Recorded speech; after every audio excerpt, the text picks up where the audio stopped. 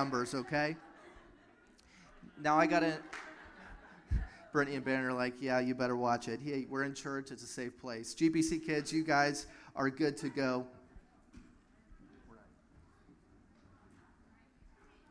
And someone that is not single, and we gotta embarrass them, Sean and Todd, if you'd stand and show off some new bling. Sean is recently engaged. How exciting. We celebrate with y'all. We love you and so excited to see what your future holds together. So we love you. Thank you for sharing that with us today.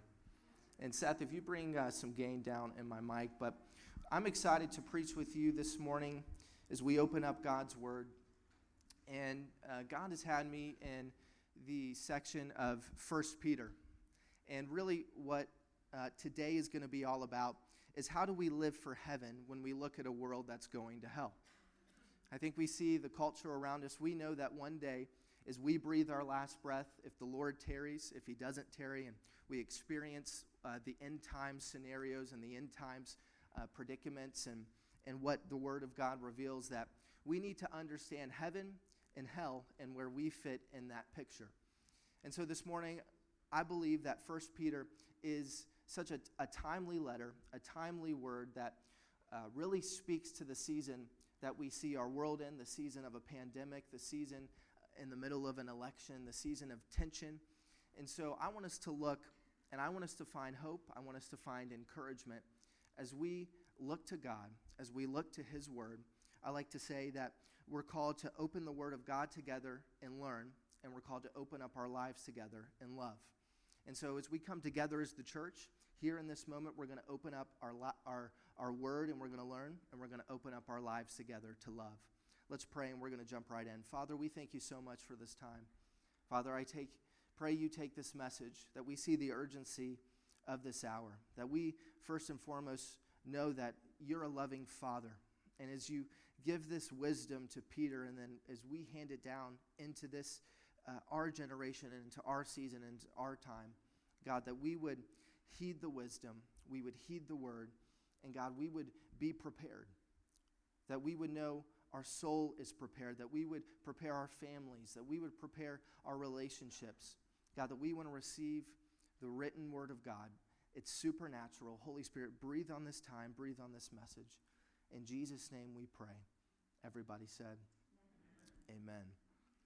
Well, last week we looked at how we're to live, not culture up, but kingdom down. That we're never called to elevate our culture above the kingdom of God.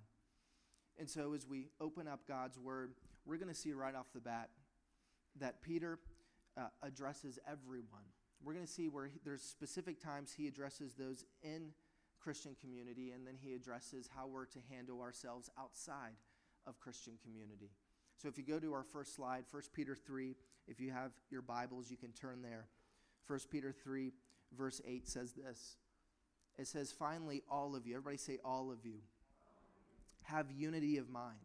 And so right here, he's about to give us a punch list of really how we're to live in this season and in this time, how we're to live as though we're chosen and elect, but as though we're also exiles, as 1 Peter opens up with.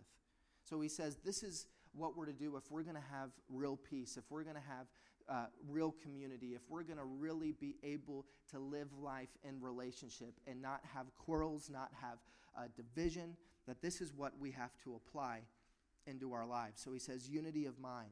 We're to have sympathy, brotherly love, a tender heart, and a humble mind. And we're going to see Peter's going to pull from the words of Jesus in the Beatitudes. He says, don't repay evil for evil or reviling for reviling. In other words, abuse for abuse. But on the contrary, bless. Everybody say bless. This is a sign of maturity, is you know you've forgiven when you can bless someone that has hurt you. So it says, bless, for to this you were called, that you may obtain a blessing.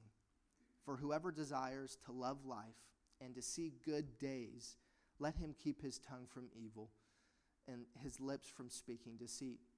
Let him turn away from evil and do good. Let him seek peace and pursue it.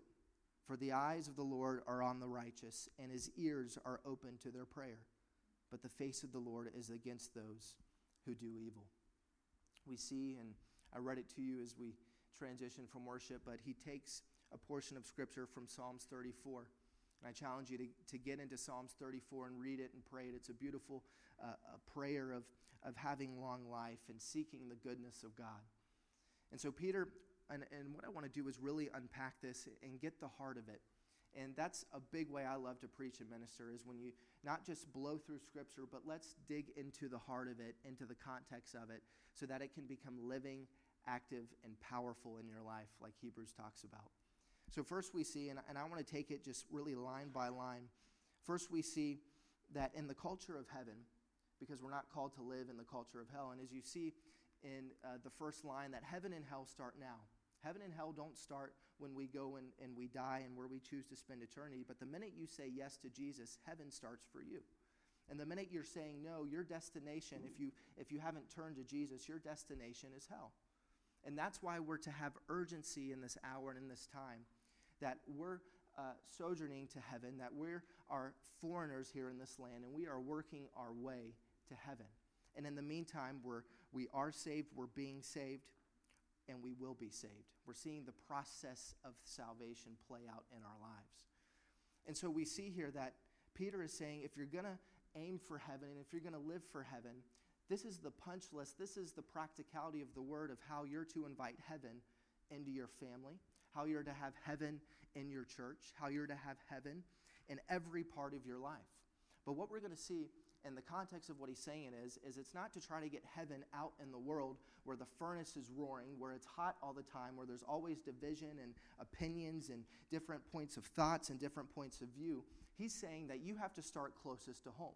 One, you have to start with yourself, and then from yourself go to your spouse, and from your spouse go to your kids, your immediate family, and beyond. That's the process that we're to bring heaven into our life.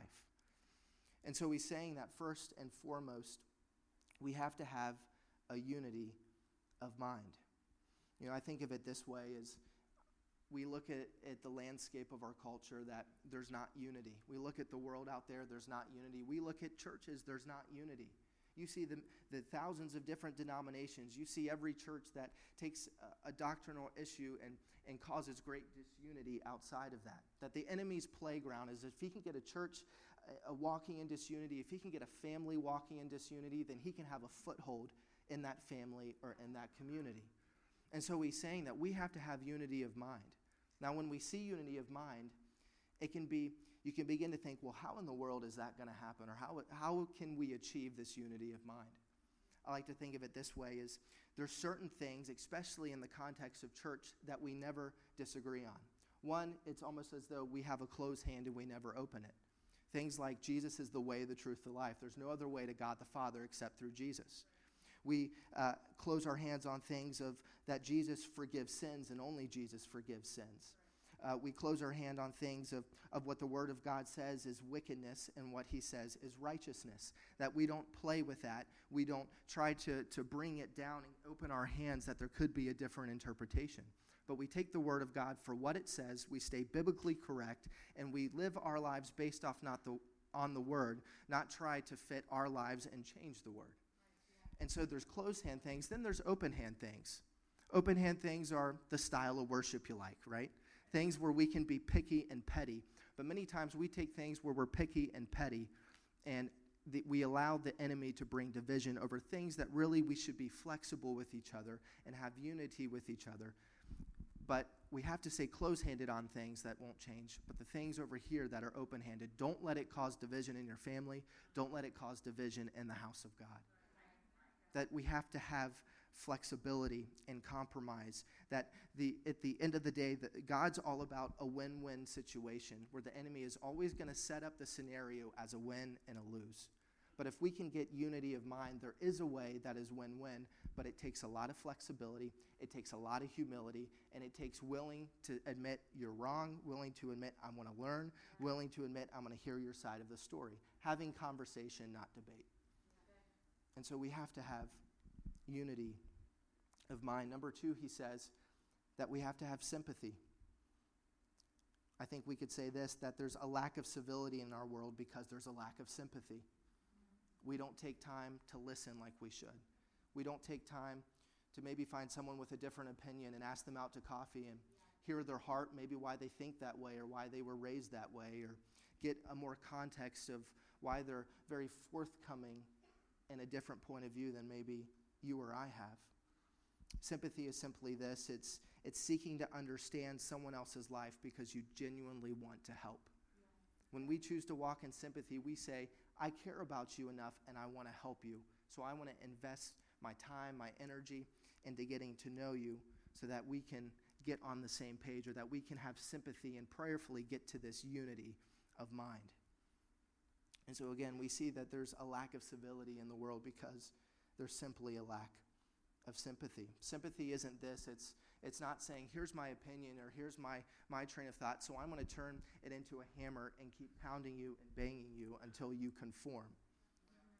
See, sympathy and having a heart of sympathy isn't choosing to be right all the time, because you can choose to be right and lose the relationship.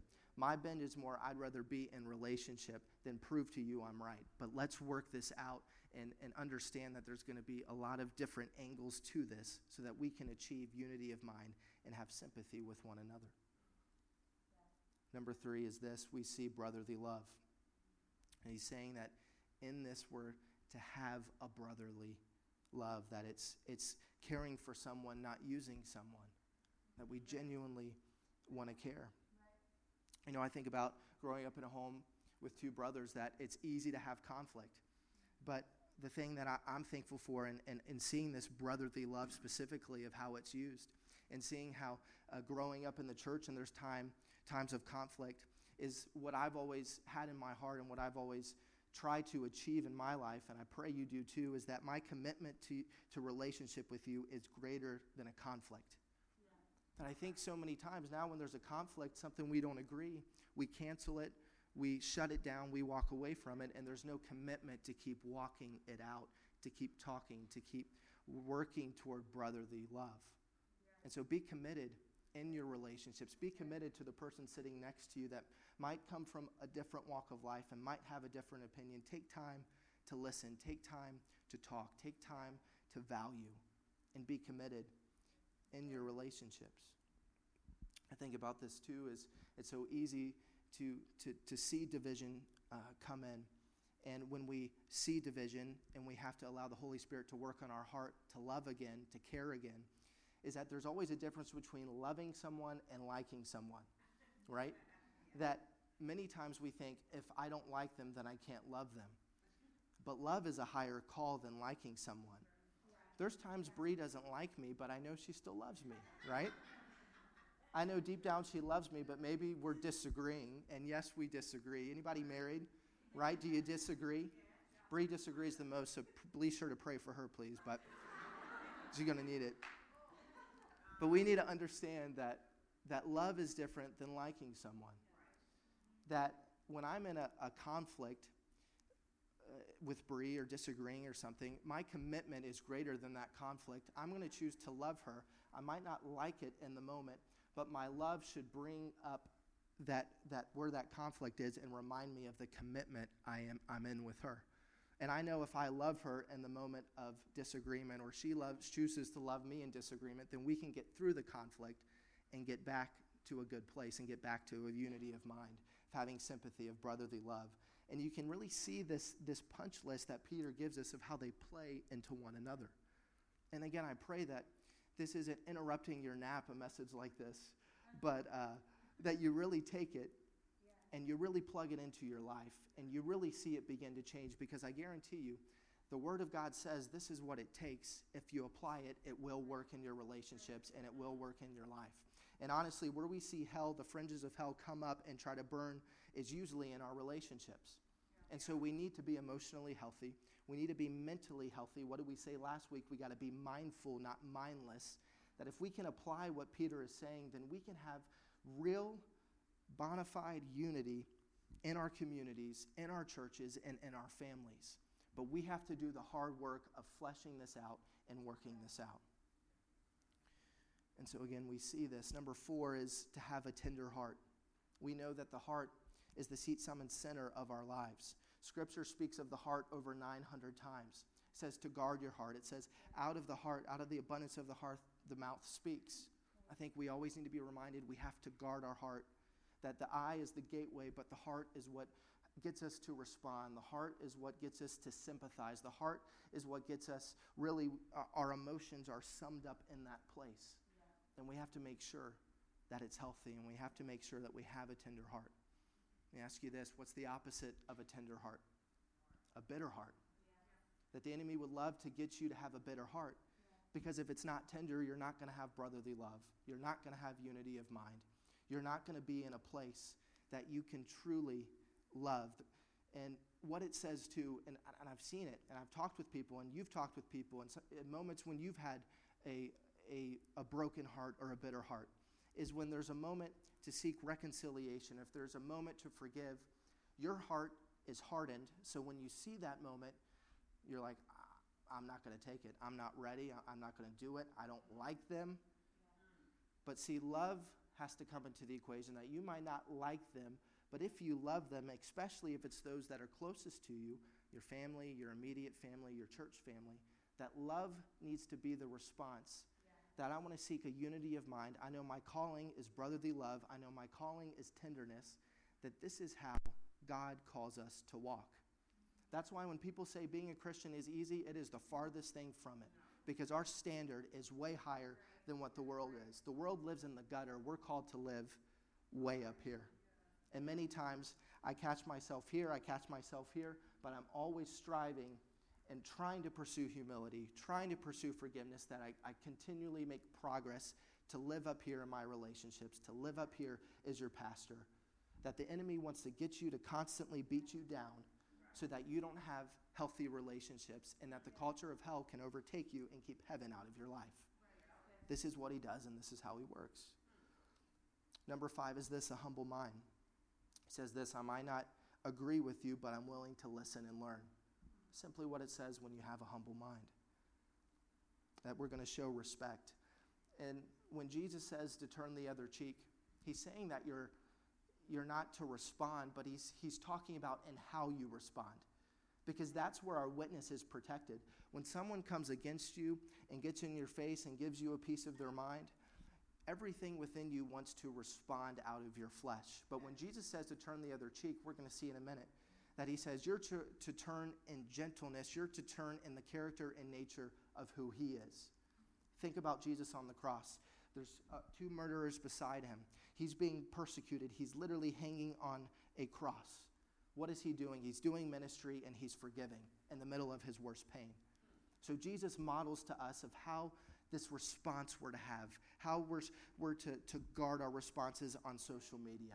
I'm telling you, it's a high call, but that is what we are to strive for in guarding our hearts, keeping them tender, and not responding in our relationships to a bitter heart and with a bitter heart. 6, he says that we're to endure evil deeds and abusive words. Now, I just want to stop. I don't even want to preach this, because the place to get to this is not easy. That how are we to essentially to keep a peace? How are we to absorb? Yeah. Parents, I think you know this well. Your kids come and say something ugly, and instead of responding in anger, you just absorb it. And see, I think many times is, especially as men, you hit me, I'm going to hit you back, and I'm going to hit you harder. And so learning to absorb in the right setting and in the right moment can be a sign of maturity, that I'm not going to allow how they're coming at me to get me to hit back and hit back harder. And so he's saying that there's this place of enduring evil and abusive or reviling words, that we're to respond to God ultimately, not to them. And if we're struggling to respond to them, then we need to go to him so that we can have the right heart to respond to them.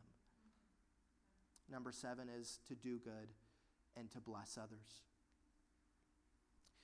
And so we see here that not only does he give us this punch list, but he pulls from the Old Testament. He pulls from the Psalms. And he really gives us 5 promises that if we choose to get in the fight, to war against the culture of hell, then these are promises of heaven that are going to come into your life. What did we read? If you see in the scripture, it says, number 1, that he's going to help us love life. That there can be a peace and an enjoyment. It might not be out there, but your peace and your joy can be in here and in your immediate family, in your church family. That it's not a bad thing to say, I want to enjoy my life. Can we say amen to that? That you can have a peaceful and joyful life. And he gives us, if we walk in these things, then you can guard that. And he says you can love life, you can enjoy life.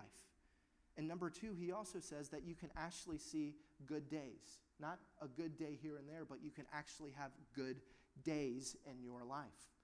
And so when I see the punch list of, okay, if I walk in obedience to what he's saying, and this is the promise, then it should fuel us that this is his blueprint to experience the fullness of what he has for you and I in this life. That this should be the motivation, because it's going to be hard to have a tender heart. It's going to be hard to walk in sympathy. But when you see the other side of what your life could look like, that's the fuel to apply it to your life. And many times we see the condition of our relationships and we wonder why. When I'm in those places, I look back and I always reflect on myself, that what can I do to raise the standard in my life, to love better, to live better? That be reflective and then look upon the situation. So he's saying, helps you love life, to see good days. Third, he says that you can actually enjoy peace. Our world is at a record low of peace in their life. Our world needs peace, and they need to see Christians responding from everything in our culture to responding in our families, that they should see a different approach, that they should see an inner peace that is deep within you. And see, the world is so addicted right now. The world is locked in. We see just a lack of peace in trying to search and find peace. And the amazing thing is that the world is so searching and so looking that there's such a moment for the church to rise up and give the solution of peace, to have a good day, to love life. That if we can take this moment, we can really reach and press in and see the presence of God, see that revival come about by us being the church and following what was already given to us. And again, in the context and in this day, there was great persecution. It was a pagan society that they had to learn to be exiles in a world that was completely against what we just read. So if they can do it, we can do it. And so be encouraged this morning. Number 4 is we see in this passage of Scripture that their prayers were answered. And I think about it this way. Anybody tried in the beginning of COVID to get customer service? You couldn't go into any bank branch. You couldn't go into any dealership. That customer service was awful, right? And I think many times, and during that time I was thinking about that we feel when we pray, we're on the phone for 2 hours and then the call just ends and we never even get the help that we need. I think we can approach that customer service experience to our prayer life with God. That we think, well, I spend all this time in prayer, but I never actually see the results of my prayer. He's saying here in this section of Scripture that if you'll live this thing out, that you can actually have assurance that your prayers are answered. And God loves us. He has a Father's heart. He wants to answer your prayers. But walk the fullness of it out and get the fullest picture of what he says. And that's what we see here. And number 5, this should give us great hope. Vengeance is his, says the Lord. He says that he's going to deal with our evildoers. He's going to deal with the evil in our life. He's going to deal with the foolishness and the folly that's around us. That's why we have to keep a higher standard, and it's kingdom down, not culture up. This is what's going to give us peace in the middle of a hyper-political season. This is what's going to give us peace when we see pain and pandemic all around us. That we have to as Peter said last week, we have to sober up. And we've got to be mindful. Number 2 is this. As we move on in our passage of Scripture, Peter begins to talk about that your worst misery can be your best ministry. Somebody say amen to that. Amen. That he has a way of taking our worst misery and turning it into our best ministry. You know, some of the greatest parents you see didn't have a father figure or a mother in their life. They become the greatest parents because they want to do the exact opposite of what was done to them. There's great ministry.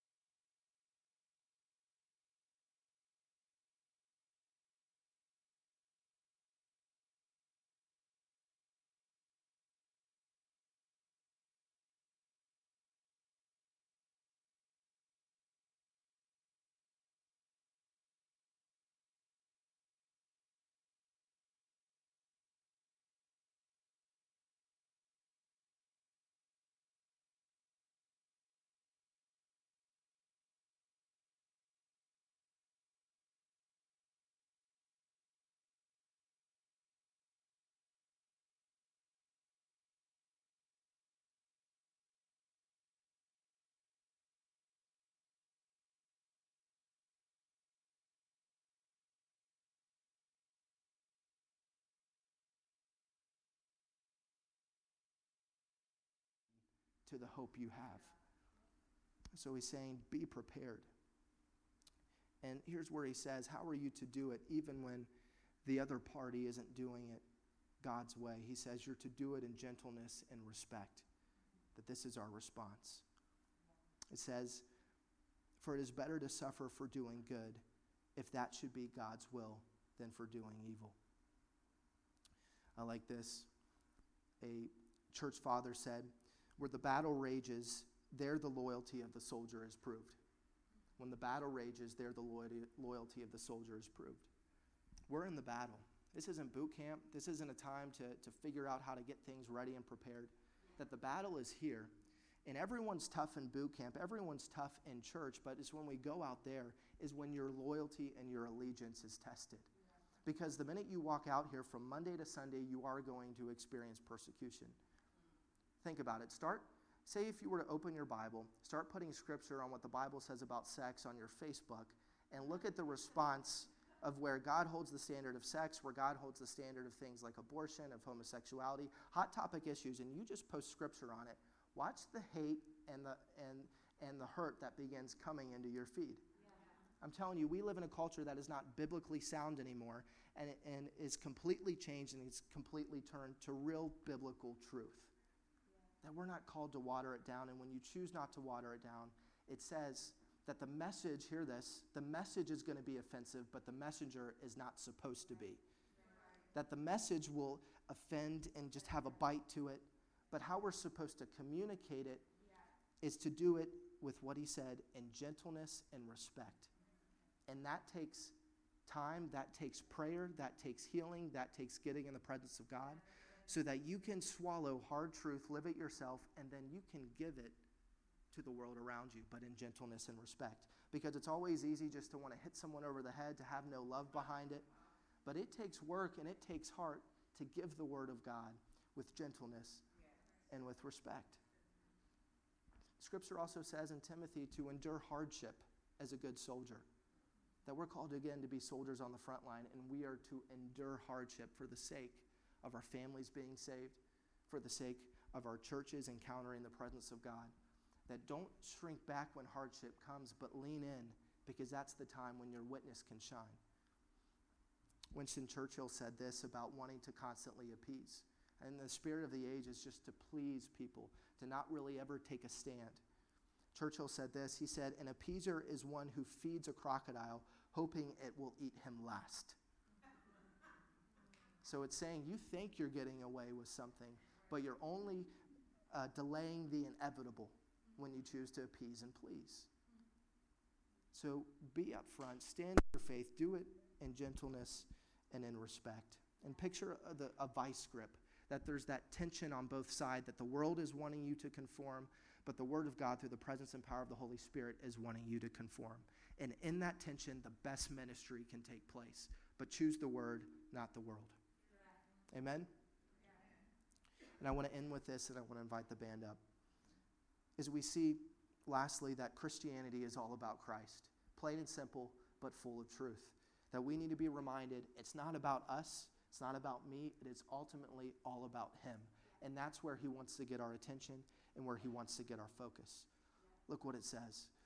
For Christ also suffered once for sins, the righteous for the unrighteous, that He might bring us to God, being put to death in the flesh, but made alive in the Spirit, in which we went and proclaimed to the spirits in prison, because they formerly did not obey when God's patience waited in the days of Noah. I always find it interesting when we see end times theology, when we see Revelation, the days of Noah is always mentioned. And if we want to look at what the world will be like when Jesus comes, refer back to the days of Noah. That's what Peter is doing here. He says that as though in the days of Noah, talking about the patience. That when the word of God came to Noah, and then when the water actually showed up, it was 120 years. Think about what happened in the middle of that 120 years. It says that Noah was preaching repentance, and for 120 years as he preached repentance, nobody came except his family, and he was labeled crazy and was mocked consistently. That was for 120 years. And so when you look at the Bible, it's no stranger to persecution. It's no stranger to being labeled weird or being labeled crazy when you stand for the word of God. So he's saying, look at the days of Noah.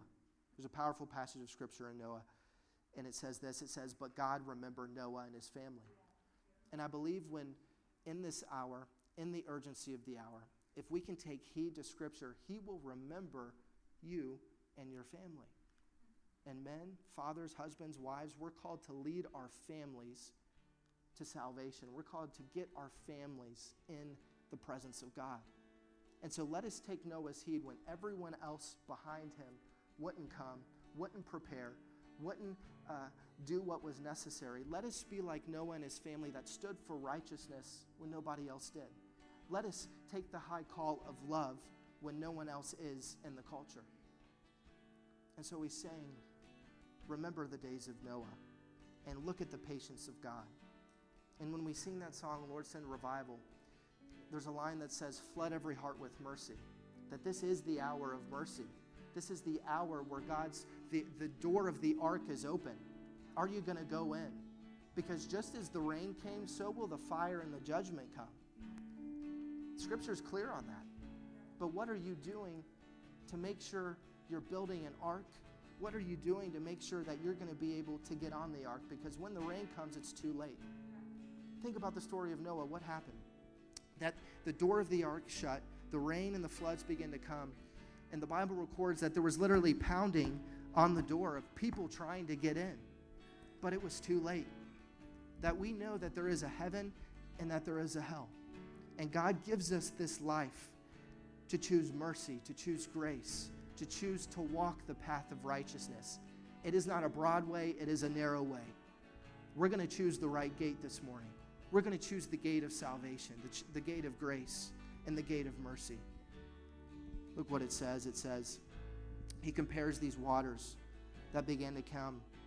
He says it's like baptism, that it saves you, not as a removal of the dirt from the body, but an appeal to God for a good conscience through the resurrection of Jesus Christ, who has gone into heaven and is at the right hand of God with angels, authorities, and powers having been subjected to him. We need to be focused on the message, and we need to be focused on the mission. And if you stand to your feet, I want us to worship. And the challenge this morning is that we get our eyes on the mission, that we get focused, that we sober our minds, that we see that time is short, that we take the urgency to reach our families, to lead our families, that we start closest to home, and then we work our way out. Hear this morning, that this is our mission, and what we need to remind, and what's closed-handed is that Jesus suffered for our sins. Jesus is righteous. Everyone else is unrighteous. That's why we need a righteous Savior. Jesus Christ is God who became a man to bring men to God. Jesus Christ's body died on the cross looking defeated, but ultimately his spirit endured the cross in victory, not as a victim.